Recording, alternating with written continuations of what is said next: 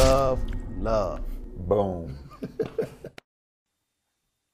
Man, this is just so good, man, and I'm so glad that we're back now.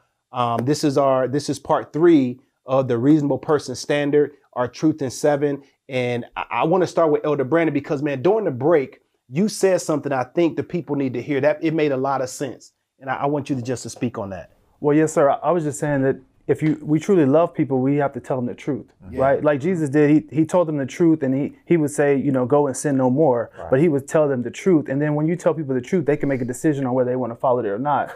But we can't just tell people what they want to hear because that's what the majority's saying, and we know it would appease their agenda or their motive. Right.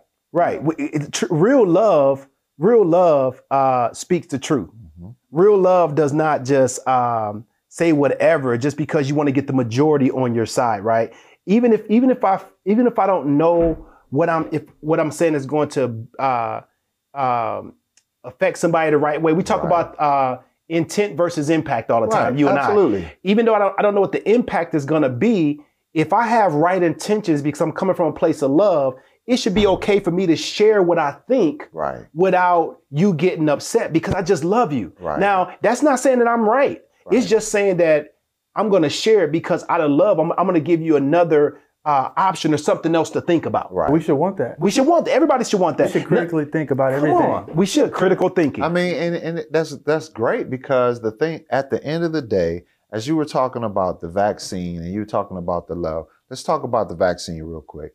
There's been people who have recovered. I mean, been double dog, as they say in drowners, double dog sick. But then they recovered. They treated it with vitamin C, hydrochloroquine, all those different things or whatever. Right. Then they recovered.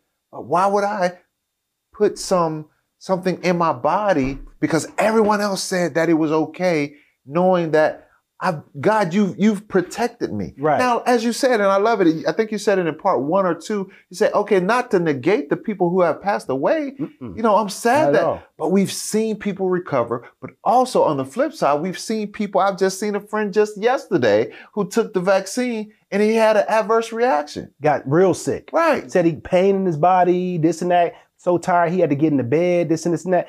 And so my thing is, it's not telling people not to get vaccinated. I'm saying if that's what you want to do, then do that. Right. But it's always good to get all the information you can. And the only part that I have a problem with is when we're sitting back and we're getting upset if somebody else doesn't get it. Right. I'm saying I want to give people something to think about. Right. If you received a vaccine and they're saying the vaccine works, then why do you still have to wear a mask? Why do I have to be concerned about somebody else that didn't get the vaccine? Right? Because if it works and it's supposed to, I want to know, does it cure COVID? Does it prevent COVID? Nope. They can't tell us any of that. Right, because people are still testing positive after getting the vaccine. So what I'm saying is that we can't go off to the reasonable person in this world anymore because of being down here in Atlanta, some of the things that we've seen. Right.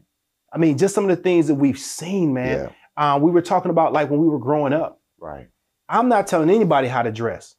I'm just saying that, man, I never seen women so scantily dressed when I was growing up. I think about how my grandmother or even young girls when I was coming up, it was just certain ways that they just wouldn't dress. Mm-hmm. And it just floors me, man. And it just floors me. And think about this too, the love piece, right? When we had people, when we were doing something wrong, they loved us enough to tell us and to correct us. Right. But the respect has to be there. Right. But when they're being inundated by the world or by social media, they're like, oh, what is Bros for Real saying today? Don't even just get caught up on everything we're saying. Do your research. God, research. Read it for yourself. Things like that. Because if you get so caught up, say, man, where's Pastor Trey? What did they have to say? What is Pastor Willie? No. We're going to give you what? The word of God. We started out, Bros for Real, telling you that we was going to keep it real. And we've done that from inception. Yeah.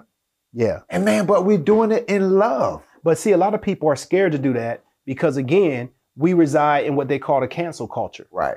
We have the whole Facebook, I'll unfriend you, you know, which is, I think, is the silliest thing. Why would I care if you push a button and unfriend me, right? And see, that shows the mentality of people.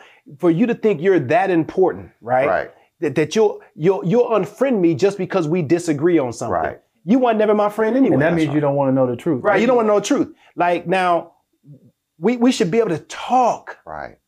We should be able to discuss things. We should be able to disagree. Yeah. And look, the world's going to do what the world want to do. I'm just saying, a lot of times with me, it comes when I'm concerned about the church, those that claim to be disciples, not just Christians, because we just did a segment that did between Christians and disciples, right? I'm talking about disciples of Jesus. We should be able to sit down and have a conversation and still leave and love each other. That's right. Not if you say something, I don't agree with that because you was a little bit too harsh. Or you told me the truth, or I don't want to hear that. I don't want nothing that convicts me, nothing that's the truth of the word. It's so many believers a day that don't care anything about what the word of God says. God said he chastises those whom he loves. But go ahead. Yes, sir. That's what I was just going to piggyback on what both of you said, is that what do we trust as our source? Right. What do we trust as the end all be all? Do we trust, what the government's saying? Do we trust what our neighbor's saying? Do we trust what majority's saying? Or do we trust the word of God? If we trust the word of God, then that's what we should be, always, our source of our information. And this is good, man. So, you know what? This thing has been so good. This is our first Truth in 7 where we've had to do 3 parts because we wanted to give it all to you. Elder Brandon, man, thanks for joining us. Thank you, bro. Pastor. Yep, man. I'm just going to end by saying, man, the Bible says in John 8 that, man, you will know the truth and the truth will set you free. So hopefully, man, what we shared on today, we were just talking. Hopefully something made sense to you. You got something from it. But don't just go with the majority. Right. Just because the majority says it's true doesn't mean it's true. Just because the majority said it's right doesn't make it right. Man, if you are a believer, hold to the word of God no matter what comes. And remember, we look forward to seeing you next time. If you haven't already, subscribe to our YouTube page, Bros for Real Kingdom Focus on YouTube, or our Facebook page, Bros for Real Kingdom Focus on Facebook. Man, we want you to do that, and we'll see you next time. Pastor Willie, bro, I love you. Love you too, bro. And we love you guys. Love, love. Peace.